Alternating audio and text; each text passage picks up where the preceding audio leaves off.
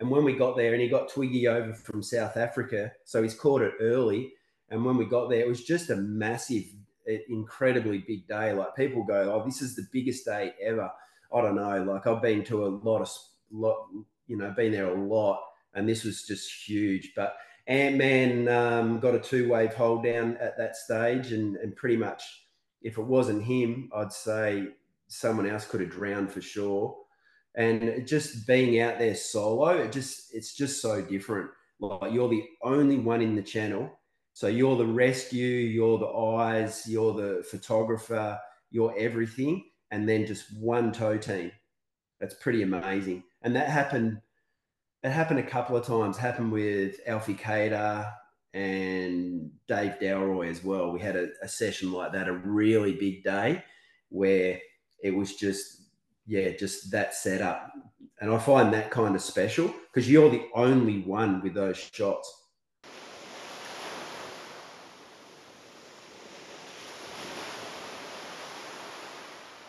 Hello, welcome to Speaking From Water, episode 41. I'm your host, Shot Ord.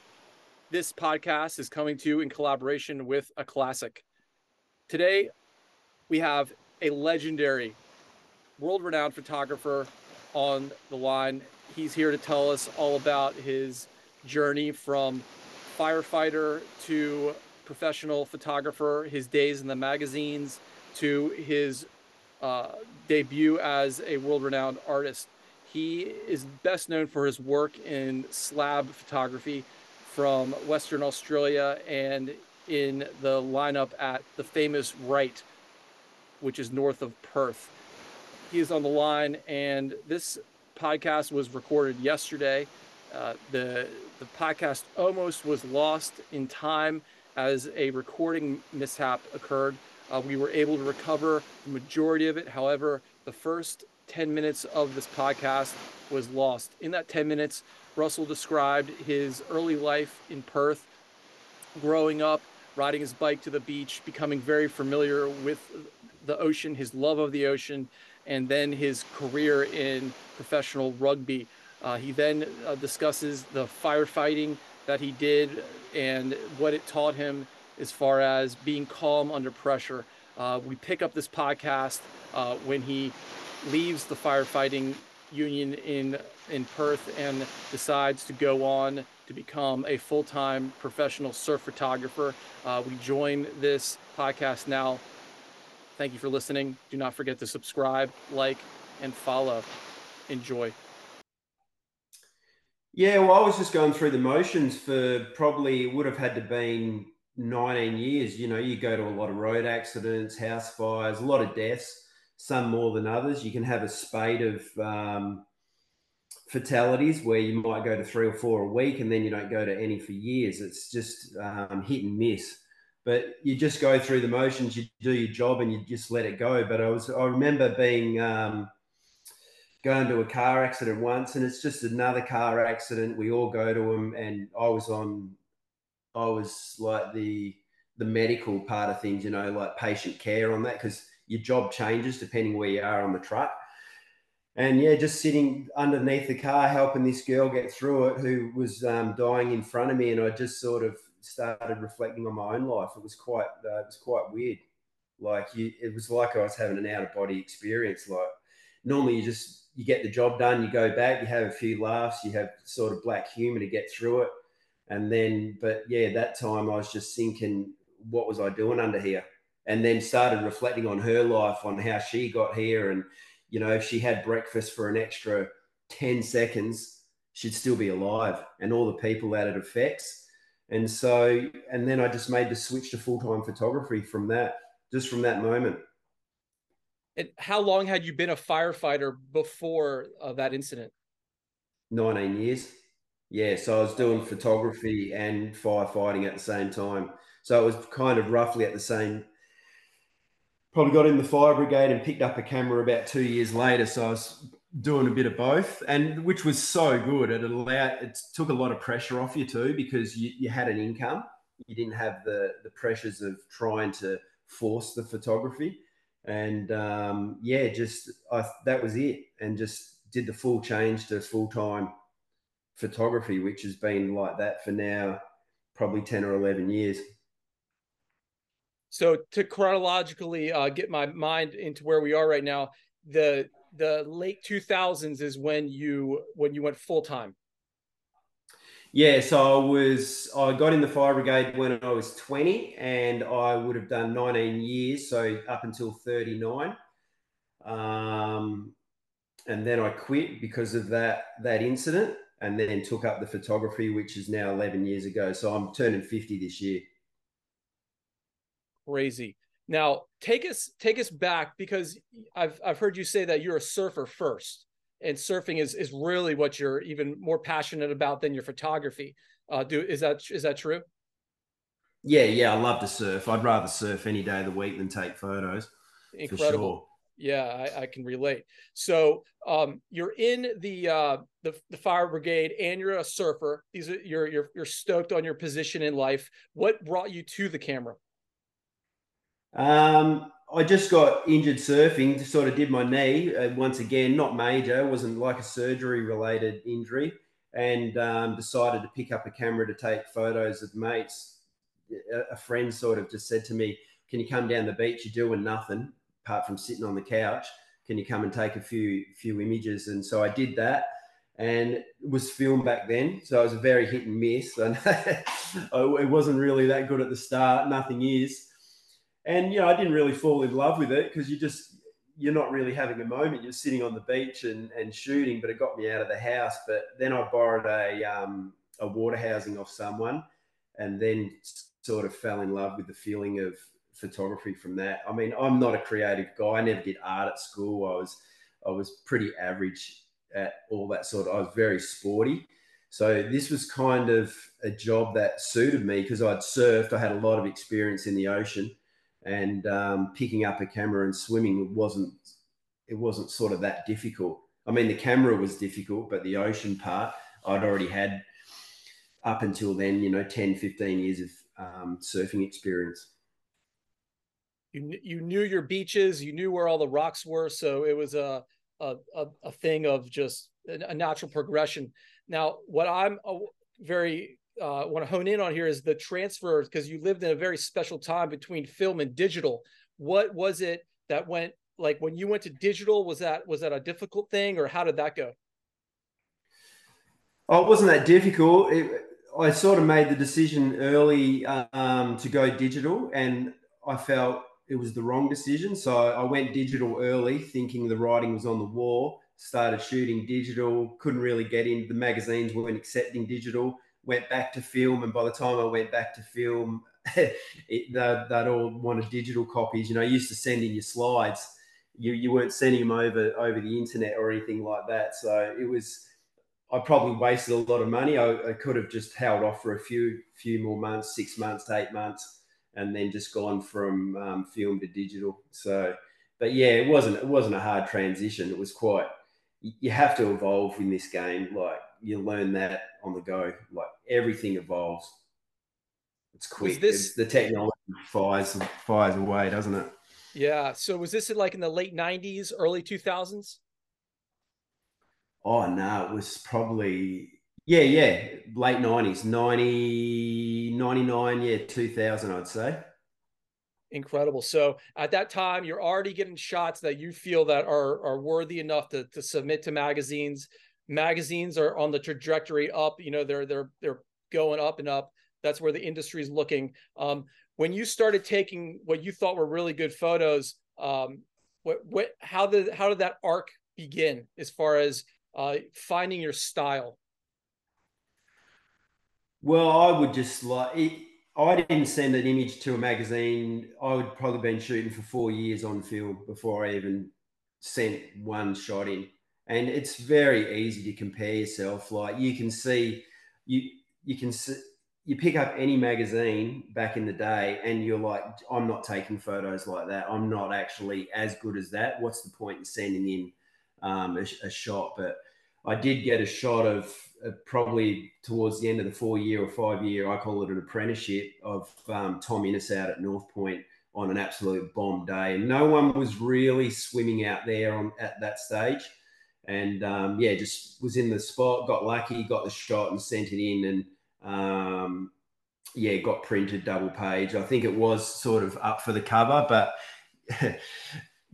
everyone's up for a cover, as I've learned, and it just became a double page, and I thought, oh, that was good. So you see people like now, they'll be shooting for 10 minutes and they're wondering why they're not getting exposure.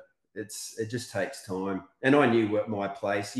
You got to know that you got to have the right surfer, right spot, right conditions, and it's easy to compare yourself with others, especially now. I mean, you just can look on social media and think, Jesus, I've got a lot to go before I'm up to that standard. Yeah, I'd like your opinions on that here in a little bit when we get to kind of modern times. But while we're here in the past, um, the surfer in you, I encounter this in my own work. You know, like it's when it's good, you want to be surfing, but in those early years when you're really like you're not established yet, how did you force yourself to step back and take pictures? Did you go surfing first? Did you always like bring your camera to the beach and your surfboard? What was the mental game plan? Yeah, it was both. I'd always shoot first because I was loving it. I was love swimming out. There was because you're learning every single second. Basically, everything was like you're shooting on spec, so you're just shooting whatever's coming up. A roll of film, you got 36 shots, and you wouldn't even use the whole roll because you've got to pay for it, and you're just looking for images. And I felt that was amazing, and it's always a good feeling, being out in pretty solid waves, swimming around on your own and just trying to get shots. So I thought that was a great feeling. And then when the surfers would go in, then I would surf. I could do it back then. I tend not to do it now. It's just too difficult. Like swimming for 2 or 3 hours and then trying to surf, it's just like, oh, I think I'm past it. So I'll tend to surf first and shoot later. Or I only really shoot surf if it's a job. So if there's a job on, I'm focused on the job. If there's no job on, I'm not shooting to get better. I'm not shooting for practice. So back then, you're practicing all the time. You're trying to get better. You see shots in magazines that you go like, oh, how did they get that shot? I want to get that shot and see if you can do it. So you're always pushing yourself. So at that time, what were those shots that really got you stoked to want to get that particular shot? Was always water shots, always, because I just felt like that's what surf photography is. You're submerged in all the elements, and it'd be like taking a shot of the NFL or the footy, and you're on the field in amongst it. It's such a good feeling, and as a surfer, that's what you're experiencing all the time. You're going out, you're doing breath holds, you're ducking under waves, you're sort of pushing yourself in the elements, and that's why I thought those shots were amazing. And I'm looking at your magazine pictures from back in this time period, and it looks like a lot of fisheye work. Is that your was that your go-to lens? Yeah, I probably made the mistake of just doing that for pretty much the straight 10 years just because it was so enjoyable. Like And it was for me, it was having that moment as well. right. And for those listening that don't understand what a fisheye is, when you're shooting a fisheye, you have to be as close to the subject as possible, which makes what's going on extremely difficult to get in these critical positions. And when you first were using this fisheye, was that like abruptly apparent that like you needed to get almost to the surfboard to get your work done? Yeah, you knew as soon as you got the first lot of slides back, you knew how bad you were and how good those other guys were, like Scott Aikner, like under the lit at pipe shooting that. It's quite incredible. It's an amazing position to be in. Yeah, you learn pretty quickly how close you have to be. And it And doesn't really take photography talent, to be honest. I mean, you got to know what the camera can do. It takes a lot of swimming talent and ocean talent, and more like a sports orientated talent than being super creative. love it. And who else can you shout out as inspirations during that time period of the canon of legends? Yeah, Scotty was amazing. I used to just love his work, and it's a shame that he probably fell off the radar when digital came, and just got annoyed with probably the influx of people like myself with heaps of different crew. Um, Mickey Smith was pretty amazing. He didn't really shoot wide angle, but I met Mickey. Do you know Mickey Smith from Ireland? Yep. I only know Yeah. because I heard you talk about him. I looked him up. Yeah, very, very old school, Yeah. Just hardcore. a really good guy, and would travel with one camera, one housing, and one lens of 50 mil. And I remember seeing him in the early days at slabs, and he was swimming all day at those places. You know, he's not actually in the impact. Well, he kind of is sometimes, but yeah, just an incredible talent, very creative. And where you live is kind of like the slab capital of the world, some might say. Margaret River has the box, and you famously have photographed the right. And what was the trajectory to get you to these slabs, or were you right out there because of your talent and your knowledge of these spots? It sort of got lucky at the time. It was I wanted to shoot a couple of toe surfers just in Margaret River, not really at slabs, but really big bommies. So I was just talking to Courts the other day. I surfed with him in the morning, and we were having a laugh about it because he was out with his tow partner surfing Marg's bommy, and it was a massive day. And I got this housing design. This is still film days, to put like a 300 mil in there, so I could go out and shoot big waves from the channel.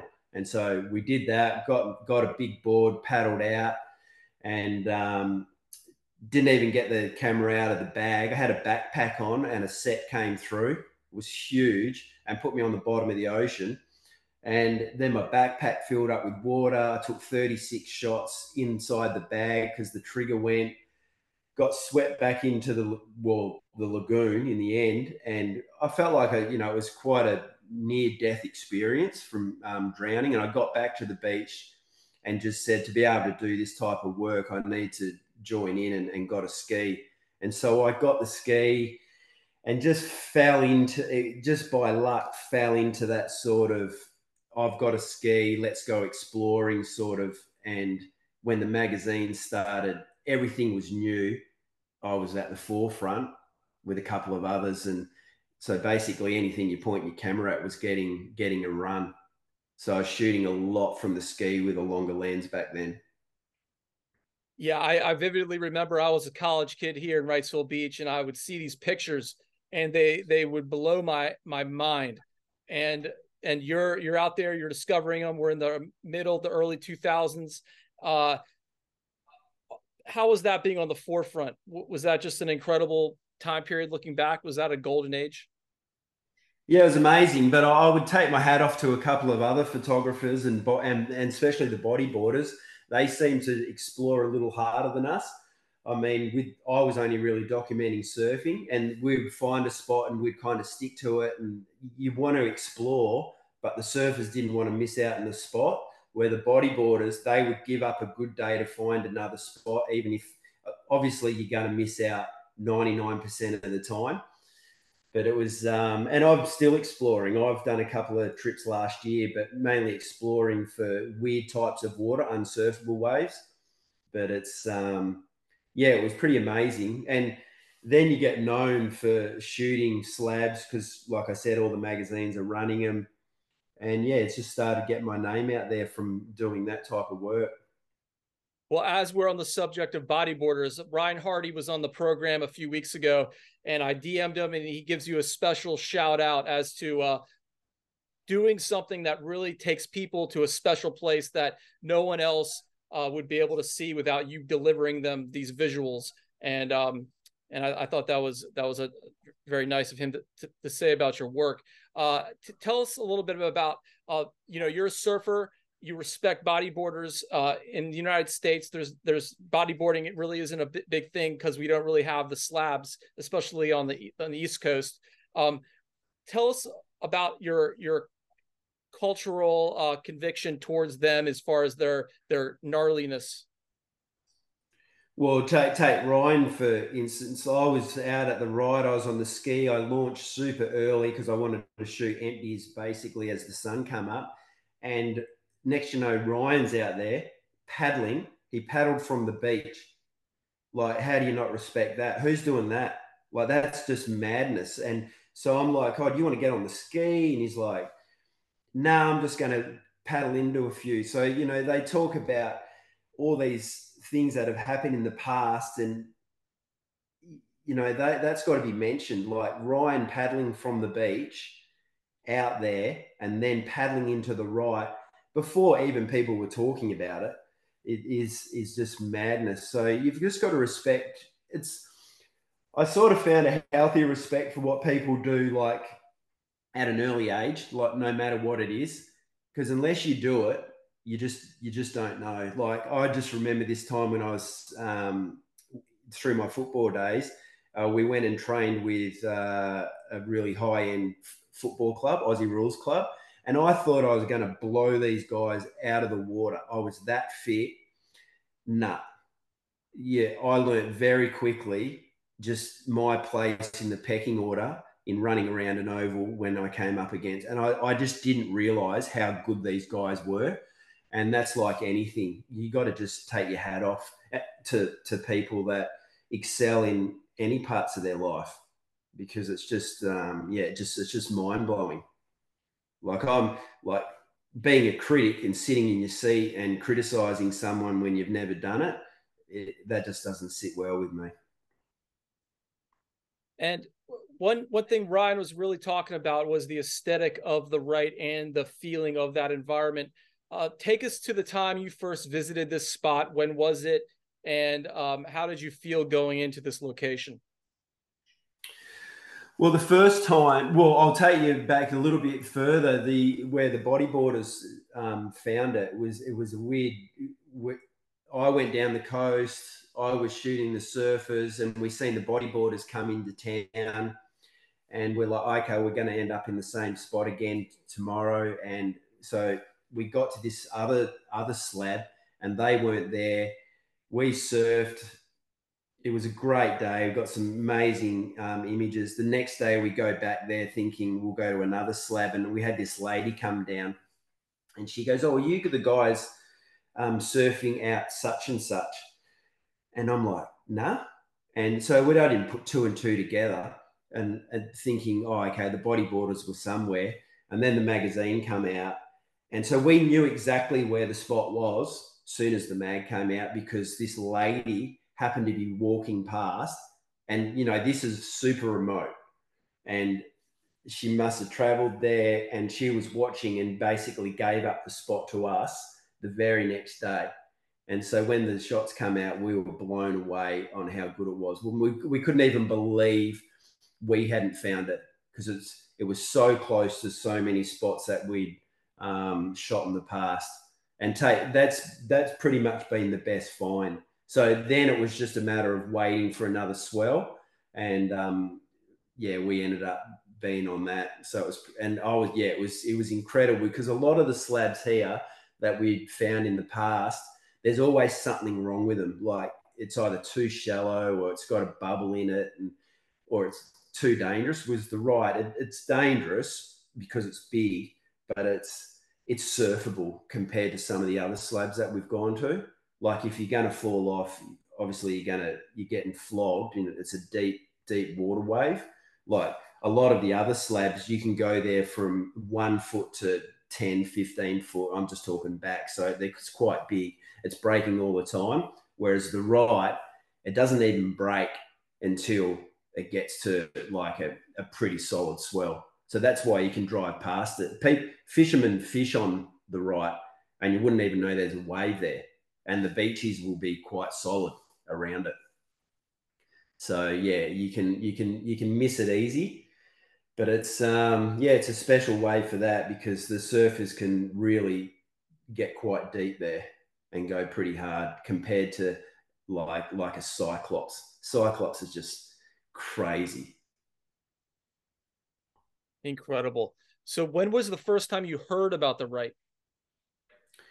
Well, it was that lady on the beach The lady. when we Okay, so came. we're talking about the Yeah, right here. Okay, yeah, because yeah. I saw the air That's the quotes. I didn't first. know if that's where we were talking about. Yeah, the right was the lady on the beach gave the bodyboarder's position away, and but it was probably it had to be 3 or 4 months until the mag came out, and then that's when we like, oh shit, these guys have found that's where they were. So we knew exactly where they were, and I think that was Whitey and Phil Gallagher. You know Phil from Aquatech, I do. and Yes, couple of the bodyboarders that were just charging at the time. So we were all sort of competing for spots, looking for spots during that time, but they found the pinnacle. in what year is this now? Oh, I have no idea. It was probably early 2000s. Incredible. Yeah, a while ago. And I just only ask, to put this chronologically in order because Ryan was speaking of this. I think this same period of him going out by himself and actually seeing you. So that's pretty cool cross pollination there. Now, what was the best session you had at that location since then? Oh, it's a tough one. I haven't been shooting it for maybe the last 3 or 4 years, so I haven't been bothered because it felt like I've done so much there. But the best session, it could have just been like a single session with Paul Antman Patterson and Twiggy Baker. Yeah, we kind of got it on our own, so And that now, was pretty crazy. can you speak to that craziness and describe this arena during that situation? It was just one of those swells where it didn't look like it was going to be on, and Ant Man he seems to be able to call these like swells and winds himself. So he organised the trip on this one. And when we got there, and he got Twiggy over from South Africa, so he's caught it early. And when we got there, it was just a massive, incredibly big day. Like people go, "Oh, this is the biggest day ever." I don't know. Like I've been to a lot, been there a lot, and this was just huge. But Ant Man got a 2 wave hold down at that stage, and pretty much, if it wasn't him, I'd say someone else could have drowned for sure. And just being out there solo, it's just so different. Like you're the only one in the channel, so you're the rescue, you're the eyes, you're the photographer, you're everything, and then just one tow team. That's pretty amazing. And that happened. It happened a couple of times. Happened with Alfie Cater and Dave Dalroy as well. We had a session like that, a really big day where it was just, yeah, just that setup. And I find that kind of special because you're the only one with those shots, and you're the only one that's seen it, which I find amazing because you can go down there now and there's 30 photographers in the channel all shooting the same lens in the same spot. It doesn't feel as good, not to me anyway. Wow. Like the pioneer aspect of it alone is just absolutely incredible.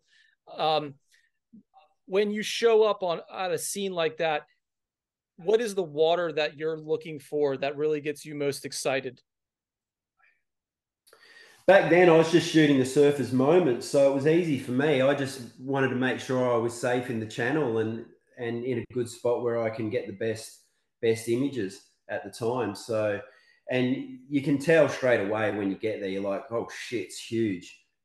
Something's going to be happening. So you're basically just capturing surfers moments. It wasn't until I started trying to swim the place that I was looking for different things. I was looking for, like it's just a total different feeling. Like you'll get there and it's grey and gloomy and massive. I'm not getting in the water, like, because I think I'm going to get eaten. If I've got a feeling where it's just not good, I'm not getting in. Whereas if you're on the ski, you get there, you just start shooting, take the camera out of the case and just pick off anything that moves. So it's just a total different look and feel when you're between shooting off the ski and swimming. So it sounds like your methodology of how, or your methods of how you attack the situation evolved and changed.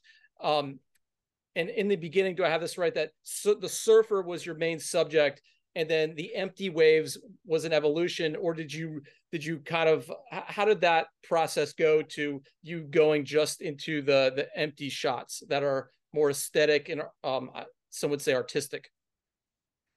No, I've always done that. I've always shot empties, but it was more the shooting longer lens to the wide angle. But yeah, and I prefer to shoot empties than surfers because I just love the look of empties, and I've always done it, especially waves here.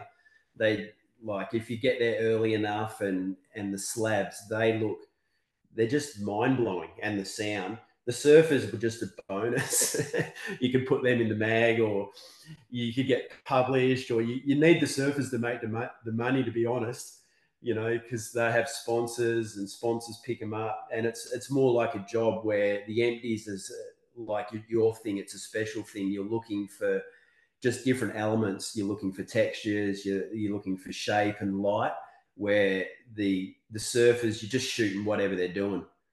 Like you have to do what they're doing. They're the athlete, and you're documenting it as well as you can. Whereas the empties, you sort of have the control on what you want to shoot and what you want to get. Like a surfer gets a wave and you miss the slab of his life. It's like the end of the world for them. Like, so you need to be shooting everything, especially those. So that, some of those waves probably are the waves of their life. So you're doing a good as job as you can for those guys. But the empties are always special to me. They always sit deepest in your heart. And you have a famous movie that came out a number of years ago called One Shot, and I understand it took years to make. First of all, awesome movie, congratulations. I know that probably did a lot as far as like worldwide recognition. It was done so well. How was that, having the cameras around with your family, and then having the process of the film being over the course of such a period of time? Yeah, it was a learning curve for myself and Darren, the filmer. Well, Darren he only just started filming. That was basically his first project, and I'd met him at like a surf comp where he got employed to shoot the surfing, and he came up and asked for some advice, and I said, "Don't shoot surfing if you want to make money." And then we became friends, and he said, "Did I have any projects?" And I said, "Oh, well, I was looking at swimming down at the right. I've been training for that." And he goes, "Oh, I'd love to, do a little 2-minute, 5-minute clip on YouTube." And then it evolved into that. But yeah, for me and him, our relationship was like, because he was evolving with his work, and, he wanted to reshoot a lot of stuff on better cameras, as you do. And I just wouldn't do it. Like, it's just, this is what happened. It's the story, and they can take it or leave it. So I probably did his head in a few times, but he had a couple of good experiences out at the right shooting, and yeah, it was good for him. So he's done pretty well since then, and he's full-time filmer now, and I love his work. Yeah, he's a really good storyteller. And what I took away a lot of it was you kind of went from like a mag shooting orientation to an aesthetic water artist orientation. And where in there was the was there like an abrupt change where you're like, all right, I'm fully just going to embrace this water aesthetic and not even worry about what the surfers are doing? Or was it always hand in hand? Yeah, it was just more like going from shooting every moment to having a moment, really. Like, if you're shooting wide angle, as you know, like if you're on the beach and you're shooting with a 600 mil, you can barely ever miss a shot. You use a 50 mil, you're swimming in the channel. You can miss, you can be out of the spot, you're in rips, you're swimming, and then you're shooting wide angle, you can miss everything. You're just never in the spot. So it was kind of like that. And you've got to look at your work at some stage and go, it just wasn't evolving. Like, I was shooting every single moment from the ski with a 200 mil, 70 to 200. this is not difficult to do. And do you want a hard drives full of those shots? And it was, I mean, I just don't want to do it. Like, it's just, I'm not having a moment. It's just boring. So, and it took me a while to figure out that I had to go back to my roots and why did I like surf photography? And we discussed it in the past. It was more the wide angle thing. And I was just like, can you do that here? Can you shoot wide angle at the right? Probably not. You wouldn't think so. And then it just evolved from there. So I would swim at the right, and you'd be swimming for 3 hours, which is a mistake. I learned a lot on the go, and you wouldn't even get a shot. You would miss so much. You'd miss everything. But if you got one shot, is that one shot more special than the 3 million other shots you've got? For me, it is, because you can look back and see effort and see there's a story behind it. And it's not always the best shot. Like, I've got shots that I know that are amazing and are difficult to get. And then I see the 50 mil or the 70 to 200 mil version of the same wave. It's so much better. It looks so good and so big, because the wide angle nearly makes the wave look smaller. Like, I don't know where the transition is. It makes small waves look big and big waves look small. So, but yeah, when you get one of those shots, you are pretty stoked on it. And I've probably got maybe, I don't know, 15 or 20 wide angle shots that are pretty special. And they're the most unique in the world because of this experimentation that you, the artist, did. It's like a Jackson Pollock dripping for the first time. It sounds like it was like, this thing is new and you're out there doing it. What was that first session like where you swam out with the wide angle? Were you in your mind just like, here we go, this, I don't know what's going to happen, but we're doing this? It was pretty scary feeling just getting off the ski. You're a long way out. It's renowned for great white. So I remember being pretty fearful, for sure. And I know what fear is, but I still had to get over it. I had to overcome it. But I did get a couple of shots, like borderline images. But I was always a little tentative, I'd say, of trying to swim right in the impact zone. It's such a fine line. Like, you go over the threshold and you're copping bombs on the head. And if you're not close enough, you might as well be sitting on your ski. It's kind of like, have you ever been to Tahiti at Chopes? It's similar to that. Like, you know how close the boats are. They basically, you can nearly be shooting wide angle there and they run you over. It's that kind of fine line. And it's not like you can't handle the wipeouts, because I've had a lot of them there, but it's just it's wherever your fear factor is. Like, you to have a really good breath hold and like a wipeout, you need to be relaxed. You need to be able to bring the rev meter back down, and it's quite difficult there because you're pushing boundaries. Like, if I'm out at Margs and it's 10 foot, which is 20 foot or whatever it is, that's kind of comfortable. So the rev meter doesn't go up. But when you're at the right and it's 20 foot and it's 30 foot thick and a wave's coming, you're in the wrong zone. If you don't get that heart rate back down, or you don't start thinking properly, the hold down journey is going to be awful. So it's a real personal challenge on overcoming fear. Can you bring us to one of those really big hold downs you had at the right? And because I've seen the footage and it's out of control. I mean, the waves that are coming down on top of you are just enormously powerful. Bring us to what that feels like. Well, I remember the first really bad one where it's not really a wider set, but it was a little wider than normal. And I had Darren there, the filmer. A ski had enough time to go in and pick him up and pick up a few of the photographers that were kind of on the shoulder. That's where it was. So I ended up being right in the zone, like in the middle. I'm done. And I remember thinking, oh, this could be it. Like, this is like going to be the worst hold down I've ever had in my life. And I found I couldn't really get that rev meter back down. Like, I knew what I had to do. I knew what sort of breaths I needed to take. And I had a little bit of time. That's the thing about surfing and photography. You do have time. The surfers, everything is instant. Like you fall off, you haven't had the breath, you haven't had the good breath or anything like that. Whereas I knew I was in trouble. So I got a pretty decent breather and went under, and I felt the pressure and and it just wasn't that bad. it was quite good in the end. It was a really good hold down, but I had breathed up so well, it became pretty basic. And so I got a lot of confidence from that one, because I don't think I've ever been in that position again, in so brutal. Because that's the thing, like I was saying, but I'm only taking the shot when I'm 99% sure I'm going to get something. Other than that, I'm swimming under, or I'm swimming through, or I'm not even bothering.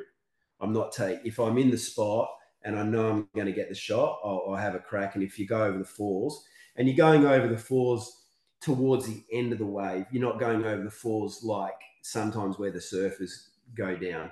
So it's not that bad. Like I think there's a fine line at the right. If you fall off, you can get churned in the zone.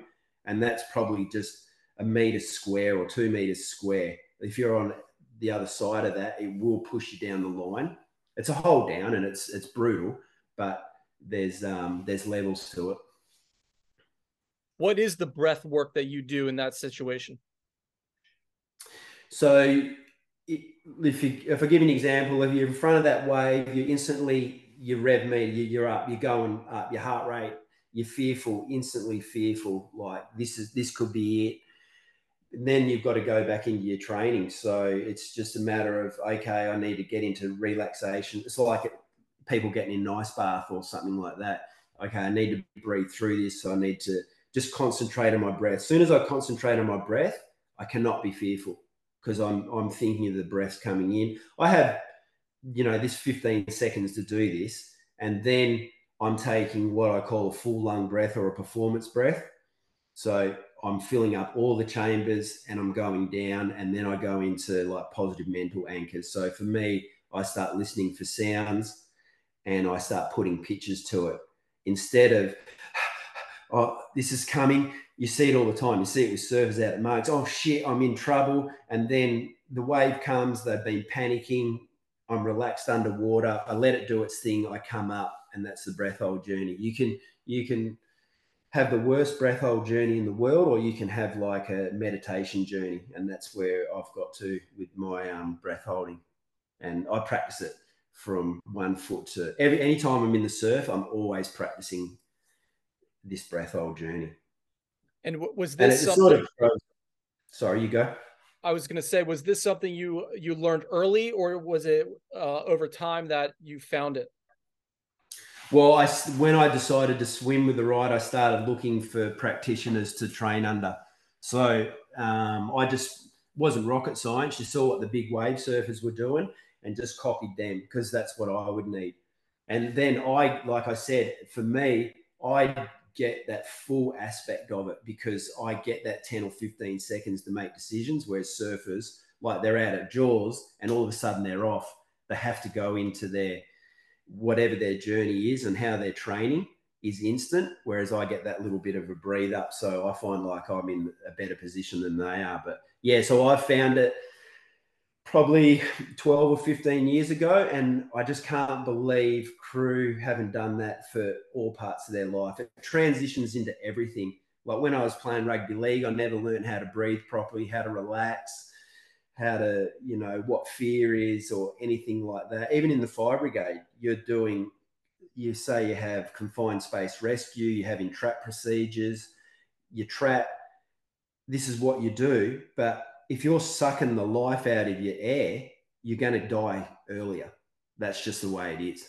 It's like some people, when they do start scuba and you go down with your scuba instructor, they both go down on the same amount of air, but the new student, after 10 minutes, needs to go up because their alarm's going off because they're out of air. The instructor has barely even sucked any life out of their tank, and it's the same thing with your lungs. So you need to be relaxed in those situations, and it can be for anything. Like you're doing a talk with someone or you're doing a talk in front of a group, you can get anxious, you can get fearful. Oh, what do they think about me? Or you can just concentrate on your breath, calm down, keep calm, make the breath hold journey a lot better. Could you do that for us right now and show us how it's done? So if I'm in front of a wave and I've made the decision, like I'm surfing out at Margs and I can't paddle outside, like where I sort of surf in the mid range, so I'm always copping sets. So one guy, he's paddling for the shoulder, even though he will never make the shoulder. So now he's using all his oxygen, his big muscles, whereas I'm just breathing through my nose and exhaling through my nose for tripling the exhale. So I'm just relaxing and I'm not moving. And then I'll take a full lung breath, like, and then I go down just before the wave hits me, push my board out of the wave, let the wave do its thing. I've got a full lung, and then I'm starting to listen for sounds and putting pitches to it. We both come up at the same time. Another wave's coming. So I'm doing the same sort of process. He's used 50% of his oxygen. Now he's in trouble for the second one. Then the third one comes up. By the time I'm coming up, I'm like, oh, this is the best day of my life. I'm so relaxed. So we've done the same journey, whereas my journey was peaceful and his one was in fear. And he's just like using his legs. He's trying to get to the top, whereas I can just relax through it. And that's just through training. I mean, it's I train through shark eyes. We do this we started with big wave surfers and then it sort of evolved into anyone that goes into the ocean. It's quite peaceful, but you And can get there. and I've heard you might even do this before you public speak or even in traffic while you're driving. And Yeah, especially in traffic. I just went up to Perth the other day, and I catch myself all the time. Like it's just a different world. You come from the country to the city, and they're cutting you off and they're beeping at you, and you can get angry, or you can just let it go and just concentrate on your breathing. I think I use it more in traffic than I do in the surf these days. yeah, that's amazing. I'm sure everyone listening can relate. And in those positions, are you just focusing on the movement or are you doing a hold? As in, when I'm driving Yeah. or under the water. No, Well, I don't do too many. I just concentrate on the breath going in and out when I'm driving. There's no breath holds when I'm driving. so I don't push all it. nasal, no mouth. Or nasal on the land. Yeah, water I'll use my mouth, but on land it's just all nose. So it's Could a you, real simple one. If you want to relax, just count your breaths in, and if it's like 3 seconds, or a nice slow 3 seconds, just make it 9 seconds out, and it's just that simple. I mean, I'm no guru at it. There's hundreds of different ways to do it. Like I do a lot of different ways where I'll breathe in, I'll hold up the top, I'll exhale like 5 times the length and hold on the bottom. Do that a lot when I go to sleep. There's have you seen that book that came out, Breath? no. Uh, you got to read it. Oh no, He just I did. I heard it on the radio of the author. I yeah, haven't read it. Yep. yeah, different cultures and different breathings. So it's been around forever. I'm not saying anything that hasn't been done in the past a million times. I just wish I learned it when I was a kid. Epic. And are you a pool swimmer, a lap swimmer, or is everything in the ocean? No, everything's in the ocean. I find I'm just not good at swimming in a pool. I find it quite boring. I take my hat off to people that get up in the morning, especially Olympic swimmers, and just do laps and go hard. Yeah, no, I just prefer to be active. I'll go for a surf. Sometimes I'll go for a swim down the beach if it's super flat, but I'll tend to like go free diving or diving than having a swim, go and get some dinner or something like that. Make it a little bit more active. Epic, dude. So I want to contrast the depth of the right to your time spent in Tahiti you mentioned earlier, and how the two bottoms of the surface there change your feeling and your ability to shoot in those locations. Yeah, I'm more fearful of chopes on a big day for sure. yeah, because it's not really a breath hold journey. It's like a journey of bouncing off the bottom in sharp coral. It's just a different wave. So yeah, it's just so shallow. Like it's just totally different. So I take my hat off to all those guys getting amazing shots there. I mean, I've had a couple there, which I'm pretty proud of, but it's when it gets to sort of toe size, you're really pushing it if you're shooting wide angle there because you're going over the falls and you're getting bounced. You, there's no there's no real breath hold journey. I mean, it's probably not as violent as the right. Oh, it's hard to say. But when you're getting bounced off the bottom, that just changes everything for me. You know, you got to be. I've got bounced off a lot of reefs around here. It's difficult. What was that like getting bounced in Tahiti, and like where were you sitting? Well, I've got Dom over there, Dominic Mascara, Oh yes. the local photographer, really Yep. incredible guy. Like he's one of my favorite photographers and people. He's just an amazing bloke. So I've had a lot of, you go over there and you start working with crew like that, they can give you some advice. It's interesting, but you always need to push your own boundaries, whatever they are. And it just depends what sort of work you're doing. Like if I'm going over there to shoot personal stuff, if I was, I'd probably shoot it a little bit different. But if I'm going over there, if I'm working for, well, I'm not working for any mags these days, but if you're working for a magazine or a brand, you need to be able to shoot what they want, the style they want for their branding and stuff like that. So I know Dom, he's got like millions of different types of images from Tahiti, and they're pretty special. And you've also been to Pipeline. You've shot Pipeline. Tell us about what it was like going to Hawaii for the first time, and did that kind of like give you some chops, or were you already feeling proficient when you entered that arena? I went there for Quicksilver, like Quicksilver Australia, and I remember they had like a not quite an eddy swell the day before. I think a lot of guys went to Jaws, and so the next day at Pipe was quite solid, and I swam back door and got a couple of good shots. But it's a hard yard. It's like there's a lot of crew there shooting, and it's their spot, so I have a lot of respect for the locals.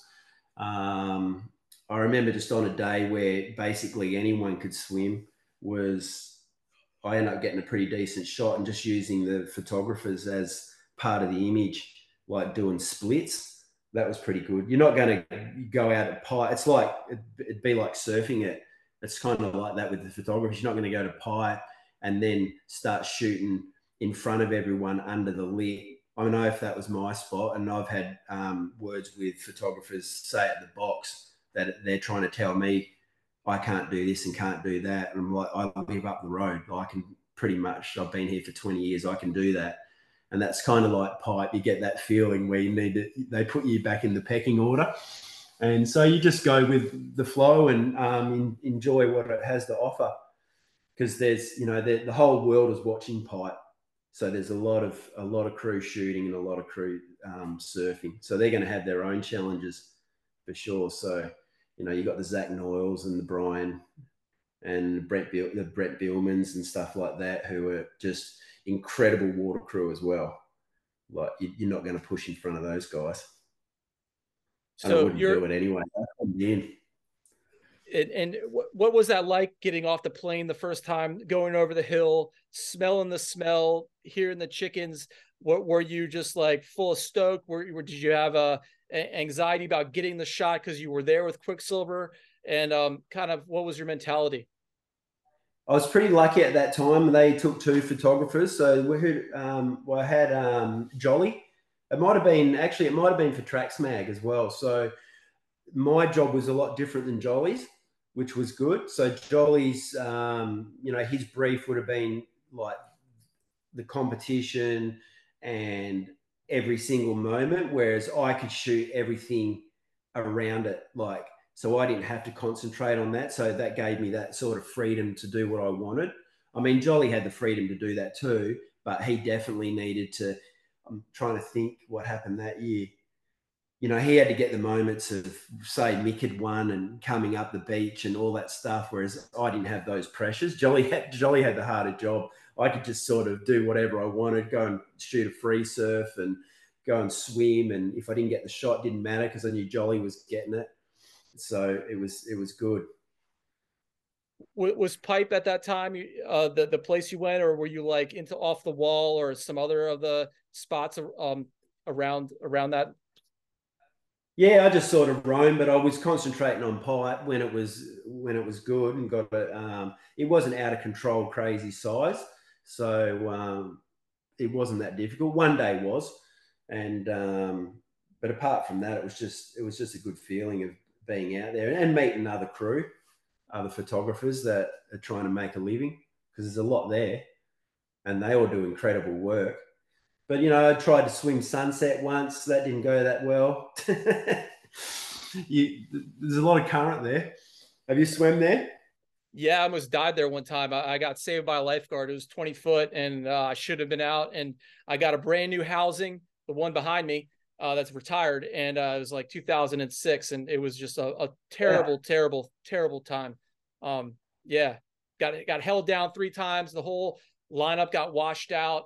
I thought I was going to die. A lifeguard came out. Very, very awesome guy. We both paddled to the beach, and then his captain came up and just proceeded to just chew me out. And I was just thankful that I was breathing it on the beach. So I took it. Yeah. Yeah. I was going to do that at Waimea on a swell. I went down there and I was just going to shoot 50, and I watched it like I always watch the surf before and see what it's like. And I watched this lifeguard who was incredibly fit and amazing swimmer, no housing with flippers, struggling to get in. Didn't get in the first time in the corner, did a massive loop, basically body surfed a smaller one and got pushed in the corner and just went, nah, I'll be getting rescued if I come out here. Because just like what happened to you. Well, At least you got dude, I was out there the previous year, and I had this little box water housing, and I was killing Sunset swimming out there. And it was like 10 foot, and I got great footage of like some classic dudes. Yeah, and I thought I was the man. And then I bought my new housing, and I went out there, and this was, when Hawaii's rainy and you can't get anything. It was like that kind of trip. And yeah, so I got smoked, and it took me like 2 more years to like even paddle out at Sunset. And even then I just was like hurting. But I'm not as hard as you, and I would like to know, like, what's your story that it was like the most gnarly where you're like, I nearly died? Yeah, I mentioned that time where I paddled out with the surfboard and shot that tow team. That was pretty close, and I hadn't had any training up until that point. It was just more off the cuff. So I got pretty close there, and I remember being on the bottom going, I need to drop this backpack and loose the camera because I'm not going to get up. The backpack filled with water. It was like a weight belt. And then I started spewing a bit of salt water when I came up. So I was pretty close at that time. Photography wise, apart from that, that's got to be the closest. And I've had a day out at Margs prior to training where I was copping a few on the head where I was like, God, if there's 1 or 2 more, I could be in trouble. But apart from that, it's been pretty good, especially since the training. The training is everything. That, like I said, makes that breath hold journey so much easier. So it's the training, knowing your limits, and I think that's just like the key words of wisdom to everybody. Yeah, definitely knowing your limits and when to push them is important. You've got to push your limits so you grow. So you're always going to put yourself in a little bit of a situation, whatever that means for you, like, going out at sunset at that size. I'm sure your heart rate was going, and not sort of crossing the T's and dotting the I's, I call it. So if you've got a goal, you got to work towards it. Like when I swam the right and did all that, that was a build up of probably 20 years of ocean experience and 15 years. I could already swim at North Point like it was a walk in the park, like maxing North Point, closing out, not a big deal. Like I wouldn't jump from a 2 foot beach here to a 20 foot. right, because you're going to be out of your league for just to get a shot for social media. You'll die. Like you've got to like surfing. You start as a kid surfing the whitewash, 1 foot, 2 foot, and you progress until you don't. And some people just keep progressing until they're surfing. Look what they're doing now. It's mind blowing, like paddling into jaws and stuff like that. It's how do you get to that level? You need to build up to it. There's no you can't jump. You just can't jump into it. It's just a full build up. So most of your full catalog, what was it created post when you kind of like stepped away from the mags and were focused on the slabs, or how did you build what you have today? Just over time, I'm always shooting, even with the magazines, like I said before, you're shooting empties and you're shooting lifestyle. And now it's mainly just trying to focus on weird parts of the water. I'm just still trying to find different parts of the ocean to shoot and not so much surface. But yeah, it's just a build up over time. It's just evolved. You can see, like you see your early work, and it just changes. You start seeing different things in the ocean to shoot. And plus I have a gallery here in Marg. So I've kind of, I'm shooting a lot of textures and color that maybe I wasn't looking for in the past. So that's good. Makes you look at things differently. For photography, I feel like I have a foundation for kids. So, and they start shooting, and even they've said, when they've got the camera, they start looking at things differently. That might be a good photo. It's quite a good feeling. It takes you back to the early days. That'd be, you drive past a tree and you think, I've got to get a shot of that.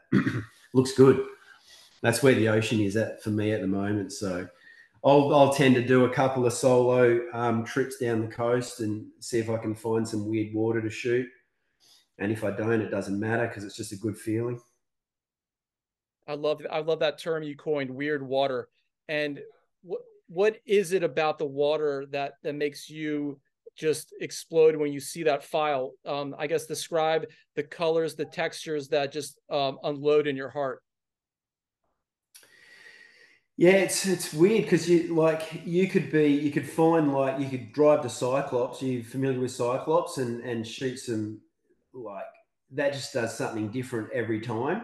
But you drive past a lot of different waves that you might have not shot in the past, and so yeah, I'm just looking for that perfect light and the perfect balance between the ocean and the wind and the swell, and see if I can be in the right place at the right time.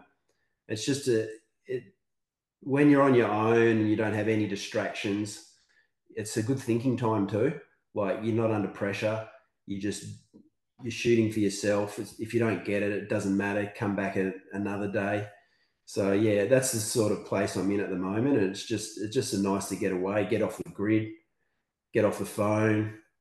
I start having most of my growth during those times because obviously I've got no distractions. So you can get bored if you're not shooting in the ocean or not doing surf stuff. So it's just the feeling of photography. That's the best part these days. I mean, I still would like to push a few things, but I haven't got any goals to capture anything of essence, I would say, at the moment. There's nothing on the radar. I did have something on the radar, which I won't go into, and then I just copped an injury going too hard, and it put me out for a couple of years, and now I just don't know if I could do it. But you can't say what that is. Well, I can say it. I was thinking Jaws end bowl with a fisheye quite a while ago. So I was making a lot of inquiries with a couple of mates over there, but I've seen a 50 mil shot. I just thought a paddle shot of Jaws, fisheye, end bowl, someone on a 10-foot board would be quite special. And I don't know, I could get there and just go, no way in the world that's happening. You're getting swept in the zone, and you've got to be responsible. You don't want to be getting saved every second. You've got to be responsible for your own actions. Can it be done? I'm not too sure. And it probably has been done. I'm just out of the loop. But so, because for me, it's just, I'm not claiming to be first at anything because it's probably been done in the past, probably been done years ago. I just haven't seen it. It's more of a feeling for myself. And I still wanted to do Mavericks as well, but it's, yeah, that's definitely off the radar. It's just hard to do it. I went there twice to do it, and it was never really, just the wrong feeling. I just like, oh, I'll probably die doing this.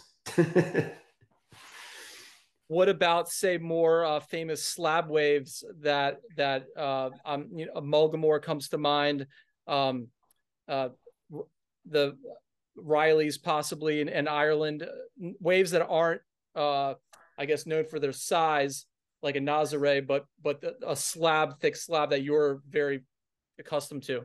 Are those tantalizing? Yeah, I love the light of some of those. I definitely go over and try to shoot some textures or empties over there and meet the crew. I know a lot of Irish crew and Scottish crew, and they're just great. You know, they're just loving life. So it'll be more the experience for that. And if I get a few waves, it'll be a bonus. But yeah, it's nothing on the radar. I mean, we've got a lot of slabs here, and there's a lot of slabs that you can go and find as well down the coast. So there's heaps. And you can be on your own, you know. So it's totally different. But yeah, I would love to get over there and just sort of hang out with the crew that surf it. Epic. And I love what you're saying about the process of just going out.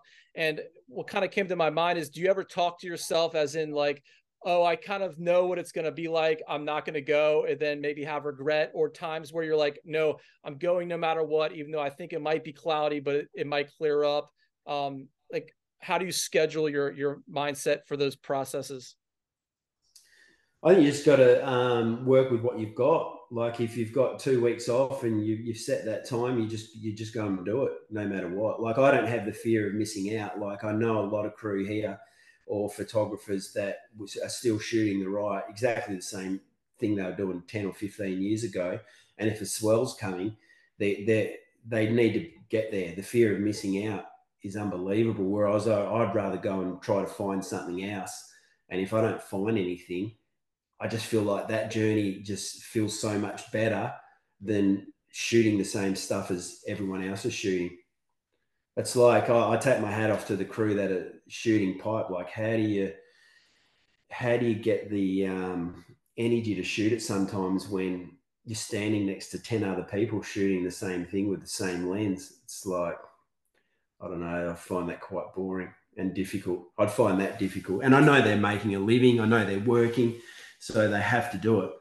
But I'm in a position where I just don't have to do that anymore. I'm doing other parts of photography for my life, and and I'm enjoying that.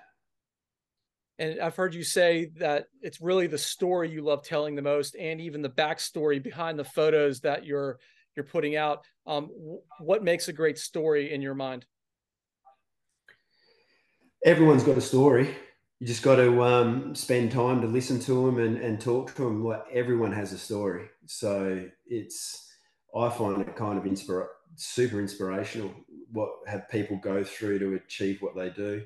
Like I did a job yesterday I was up in Perth, and my mate's got a company called Banfield. Won't go into it, but one of the fighters that uses is Jack Della Maladena. Have you heard of him?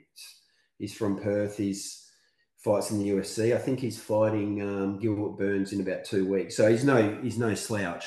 Like he And can fight. What's his name? Jack Della Maladena.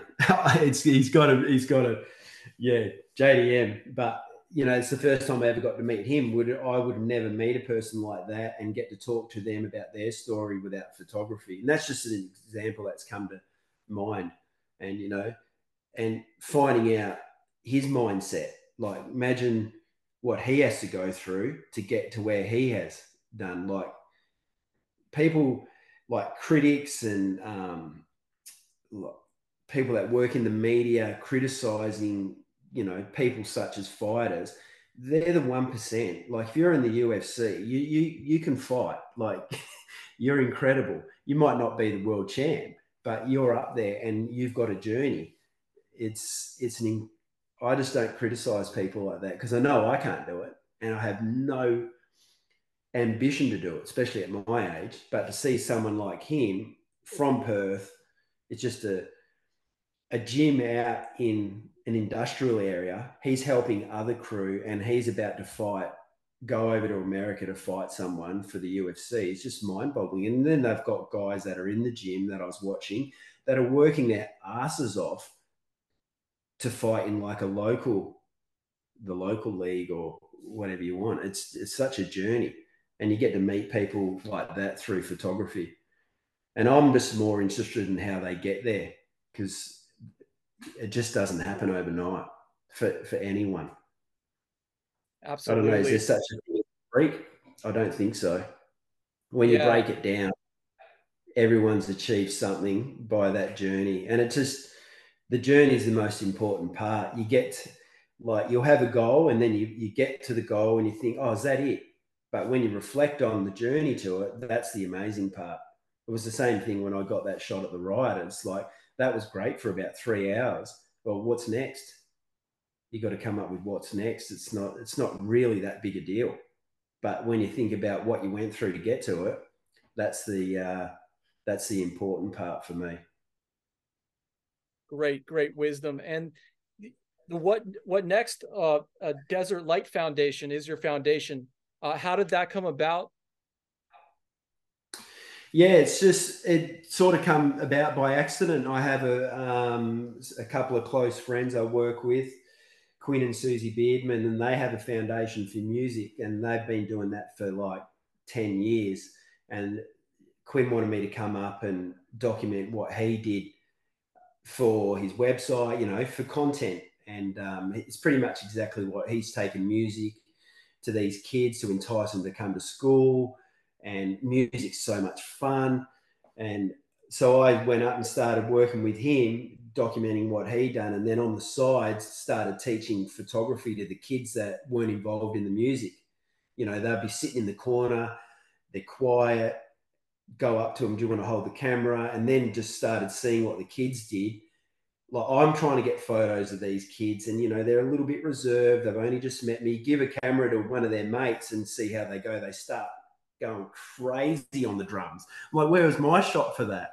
And so I did that for quite a few years. And I wanted to incorporate photography into his charity. And he just turned around one day and said, look, I think you've got something here. The teachers want you to come up, teach the kids, or come into schools where kids have had a pretty hard start to life. And so it just evolved into it. And me and my wife run the foundation now. So I was just at a school the other day. It's pretty good. Yeah, do that 3 or 4 days a week, working, and they're just it's pretty basic.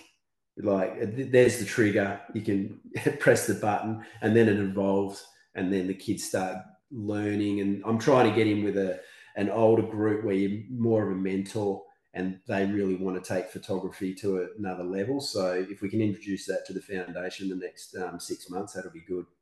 But it takes you back when you start, because the kids are so stoked on it. And some of the kids, they'll take a shot, it'll be totally overexposed or underexposed. It'll be black, or the whole screen will be white. And they're like, yeah, that's the one I want to print. I'm like, well, that's good. You can print this one. There's no right or wrong, really, is there? That's what they like. Just because I like a photo doesn't mean they like my shots. And I do a little bit of breath work with them as well, just sort of introduce them. Like, this is the kind of work I do. And what's the hardest part about getting this surf shot? And, they'll come up with all different things. I said, what about holding your breath and learning how to breathe? So you can sneak that into it as well, because they don't learn that, they don't learn how to control their emotions by breathing, whereas we can. We're a bit older. They just never had the tools. Incredible. So you're going in the local area in Western Australia, or are you going outside and kind of, are you going to the school multiple times, or is it kind of a one-time shot? I'm interested in this. Yeah, no, not a one time. Sorry. Yeah, I'm in about 4 or 5 schools. So I go there 4 or 5 times a term at each school. So drive up. Like there's not much around here that I've got involved in yet. I am going to introduce that, but so a couple of schools in Perth, one out in the country, one up at north, and then Quinn has quite a few schools for his music foundation, and I'll tag along with him on the occasional time too. So that might be a one-off to see how it goes. But the other schools I'm in, it's they're all on a program. They've all got different programs, and they've all got different needs. So I just work with them. And I'm not a teacher. I'm just more like a semi-mentor. Could be an excuse for them to get out of maths and English. And what is the one thing that you try to drive home most when you do this teaching? Basically, you can do anything in life, really. Like they don't have that. I don't think that's in their repertoire at the moment. Like they wouldn't even be thinking that they could be a photographer, or I don't want them to be a photographer. It's not the point. I just like they can do anything if they put their mind to it. And that's where and so I use, I'm documenting this person's life. He's a fighter. I've documented that person's life. They're a doctor. Look what they can do. This is where they started from. So you basically need to change the narrative of what they believe, because they do come from some broken homes and unforeseen circumstances. So, their beliefs might have been smashed out of them. Who knows? The teachers are doing an amazing job. It's just like, if you've got kids, you want to introduce them to like people that can start influencing them or making them believe they can do anything. It's basically that. And camera's just the tool to do it. And you have three kids? Yeah, I got 3 kids. One just turned 24. They're not really kids. And then I've got Tavian. He's Kalani. Tavian's just turned 21. He does filming, does video work, extremely good at what he does. Hates shooting surfing though. And then I've got a daughter that's 16 going on 26. She's good as well. She's very fiery like her older brother. But they're all good. They're all pretty focused at what they do. Really good kids. And that's more because the mum's good, real good. And you raised them as surfers, and how did they take to it? No raising as surfers. Just I didn't want to push any of my stuff onto them. Kalani surfs, he runs, he boxes. The oldest does all the sports. He was a skateboarder, got into surfing from when we did a trip to the US. I was never pushing him into anything. I want them to find their journey. I'm not a big fan of what I call the soccer dad, where they pick a sport for their kid, they film them, sometimes you can tell the kid's not happy with what they're doing. If the kid's happy to do it, that's fine. But I just want them to find their own journey. It's the same as Tavian. He's a skateboarder, picked up a camera, and he loves to film. That's not because of me. That's what he found, and my daughter will find what she wants to do too. So I'm just happy they just got to find what makes them feel good. I just don't, I don't want, you see a lot of kids burn out because, I mean, to make it, you basic, like if you want your kid to be a pro golfer, you're going to be having to hit the ball at a pretty early age, really. But those kids tend to love it. If they love going to the golf course and they love playing golf with their friends, so be it. They'll become pro golfers probably. But for mine, it was just my kids found things later on in life and they're good at what they do. Yeah. And was this always your mentality, or did you discover it along the way as a father? Well, you can be out in the surf and there might be a couple of kids out there and they're getting filmed because they're getting pushed out there, and you can just tell they're not in a good place. They don't want to be there. They're getting forced into it. That's in every sport. I'm not just surfing. I've seen that. I remember seeing that when I was playing league and I was walking to training, and I think it would have been like under 12 soccer. And I was just watching as I was going past, and this goalkeeper let a goal in. The goal's huge compared to a 12-year-old. No, I wouldn't have saved it. And this dad was just roasting this kid. I was about 20 at the time, roasting him for letting this goal in. You can do this, you can do that. And then the dad left, and I said to the kid, look, I wouldn't have saved that, good effort. And he started to smile. So I learned that at an early age, that I don't want to be like that. Like, I wonder what that kid's doing now, Maybe he is. He's probably playing for Australia. He's probably the goalkeeper for Australia. But I just didn't want to be that person. And you see that, like I said, in every single sport. If you're around a sport, rugby league have it. Every single sport has it. It's like the dad. I'm picking on the dads. There's probably mums. There's definitely mums there as well. They've never done it in their life, so they're forcing the kids to do it. That's how I feel. But sometimes the dad maybe will know what it takes to become an elite level. So it's a catch-22. Well, thank you for that advice. I have a 3-year-old, a 9-year-old, and a 12-year-old, and it's that's a good gap. Yeah, it's a special time. But I love surfing. I'm not originally from the beach, so here we are at the beach now, and I'm like, guys, this is it. But I need to remind myself a lot that they need to find this stoke in themselves, and yeah. They'll tend to find the stoke because you've got the stoke. You're going down. Do they surf? They all do except for the 4-year-old. He'll get out there someday. But the other two, they can paddle into their own waves. So from here on, I feel I've done my job. And last summer, my daughter was like, "Come on, let's get out there." And I felt like I was pushing her too much. It was almost like giving it out. And so I've taken this new mentality the last 12 months of there's the board. If you want to do it, do it. And she's kind of found cross country running as her own thing, and I'm drive her to it every day, supportive, and that's kind of where we are. Yeah, they do need a little bit of a push, but it's a fine line, isn't it? It's a tough. As a parent, there's no book to this is how you do it. You got to just learn on the run, especially the oldest. What I say to my oldest, I've seen it to him for years. He's got the hardest.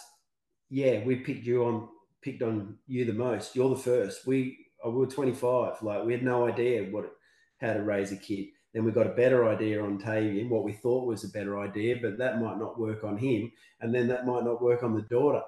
So we're evolving as well. So it's just the way it is. I'd say to him, it's the way it is. You're like the guinea pig. You're the first kid. Yeah. The middle. Is there a middle child thing going on with your middle child too? Was there any of that as far as rebellious? No, I don't think so. My boys just went to Japan snowboarding together, and that's their second or third trip there. And so they just traveled. Not really, I don't think. It's no, they've all done. I think we're a little looser with the daughter because you tend to relax as a parent on your third one because you've done it twice before. That's just human nature. No, I don't know if there's a middle child thing. I'd have to ask you. I'll ask him next time. Do you feel like you never got the attention because the oldest got it, or the youngest? Yeah. He's doing extremely well with his filmmaking. So who knows? Never asked him direct. Actually, good question. All right. Hey, and thank you so much for spending all this time. And before I let you go into the surf, I got to talk to you about your gallery. How did that come about, and have you noticed it be a big uptick in your work and your notoriety as an artist? And tell us a little bit about your gallery and how you got there and what it's all about. Well, it was just timing for us. We definitely weren't looking at doing a gallery. I was out in the surf. I surfed with the winemaker from here. I'm on a winery. And he said to me out of the blue, do you want to do a gallery? We've got an old shed that we don't want to knock down. And they're doing it. At that stage, they were doing a new build for the cellar door. And I was like, no, I don't want to do a gallery. That's one thing I definitely don't want to do, like a studio or anything like that. But I do need an office because we live in the bush in a small house. So, and then he goes, yeah, we can do a couple of offices. We'll look at, and if they were going to look after us and it wasn't too crazy, I would do it because it's the perfect. I'm in here now. I'm in my office. It's the perfect place to come to work. And so, yeah, it just evolved from that. So we opened up the same time as the Shot Ord did, and I love being around this kind of environment. Like sometimes you might not have that many people. It's not like you get foot traffic out here because we're out in the country. We're nowhere near anything. So people have to come to the winery and then they tend to come to the gallery. But you definitely meet a different range of people. We're certainly evolving. Like when we start selling some work and we didn't know it was going to work, you see what people actually are attracted to. And it's good they're attracted to a lot of the stuff I'm attracted to with colors and light and textures. So that's been good. And yeah, if you call it a factor, it's saying you have your own gallery is quite special. We don't do enough marketing. We're just learning on the ropes. So we've only been open for about a year. They're just about to build a restaurant here too. So we're going to see a range of different people. And you can use the gallery as, like, I've got the foundation, but I still need to do a little bit of commercial work on the side. So you're meeting people that come in and you can start talking to them. They might have a brand that you can work for. And so it works well for that. But surf wise, I'm not even shooting any really surfing. Occasionally the brand things or a portrait here and there for a mag, but apart from that, it's not like I'm on the run trying to hunt surfing. But the gallery's been good, and it's good to see. Like every photographer should, even just for their own home, is enlarging a piece to, like, because all the pieces I have in here, I'm only doing them once, the big pieces. So, and they're solid. 150. I'd have to talk in inches of 60 inches, 80 inches, and once that person gets that piece, I never do it again. Wow. It's kind of special because that's what the ocean to me does. Like that wave will never be done again. Why should I do it 50 times in the gallery? And it forces me to go and find different parts of the ocean to shoot as well. So it's been good for that. It's kind of like this ongoing personal project, but it's semi a business as well. That's incredible to me. So you have a large catalog, but how much of your catalog have you sold out of your space, or is this just now, like you said, forcing you to pop new work on the wall? Well, I'll go and look for new work, and I'm shooting with like medium formats in a water housing. So I'm looking at different detail and being able to blow up to enlarge so people can walk up to the piece and see every little speck. So it changes the way you shoot a bit, and especially the medium formats are quite slow in the water. But it's I've probably sold, I don't know, 15, 16 major pieces. So it's not a big deal. It's like it's a glorified office. If we can sell a bit more, it would definitely help with rent. That'd be good, but it's not a big deal if it doesn't. So I've got a big catalogue, but I personally get bored of it because I've seen it. So I want to go and shoot other stuff, and you kind of got to sit on it for a little bit too, because you might get something that on the day you think, oh, that's incredible, but is it going to be incredible tomorrow, or is it going to be incredible next week? So it's quite good. And I've been doing a little bit lately, and it takes you back. It's a good feeling because I've been swimming out to Main Break, which is a fair swim at Margs, out in the dark, and trying to catch speed blues. I should swim out to the box. I haven't swum out to the box for a while, probably early last year. And are you experimenting with flash at all during these times? Yeah, I have experimented with flash. I just did a job for Fujifilm, like a campaign, so I used the flash there. But it's off-camera flash, so I need another swimmer, so it makes it a bit harder. I'll get my son to do it most of the time, so it's been good. I've had one on the wall that hasn't sold that I was swimming and we got the flash on the jet ski, so that was pretty good. That one turned out well. So you get to experiment, and it doesn't really matter if it doesn't work out. just go back to the drawing board and figure it out. So you're only doing off-camera flash, Yeah, no on camera. yeah, no on camera flash, nah, Is just off there a camera. reason? Oh, it just allows me to do different things, put the flash in different positions, and try different things. And I've always done that. Like that's what I did for Fuji this last campaign, off camera flash. But I was working with an athlete, with a surfer as well. So you can backlight them. You put the flash wherever you want. It's good. Doesn't have to be with me. Epic. And what are you printing on for your pieces? The medium. Well, we did a lot of stuff at the start, and I was quite surprised. But canvas, like framed canvas, floating frame canvas, has been probably the winner. They're light.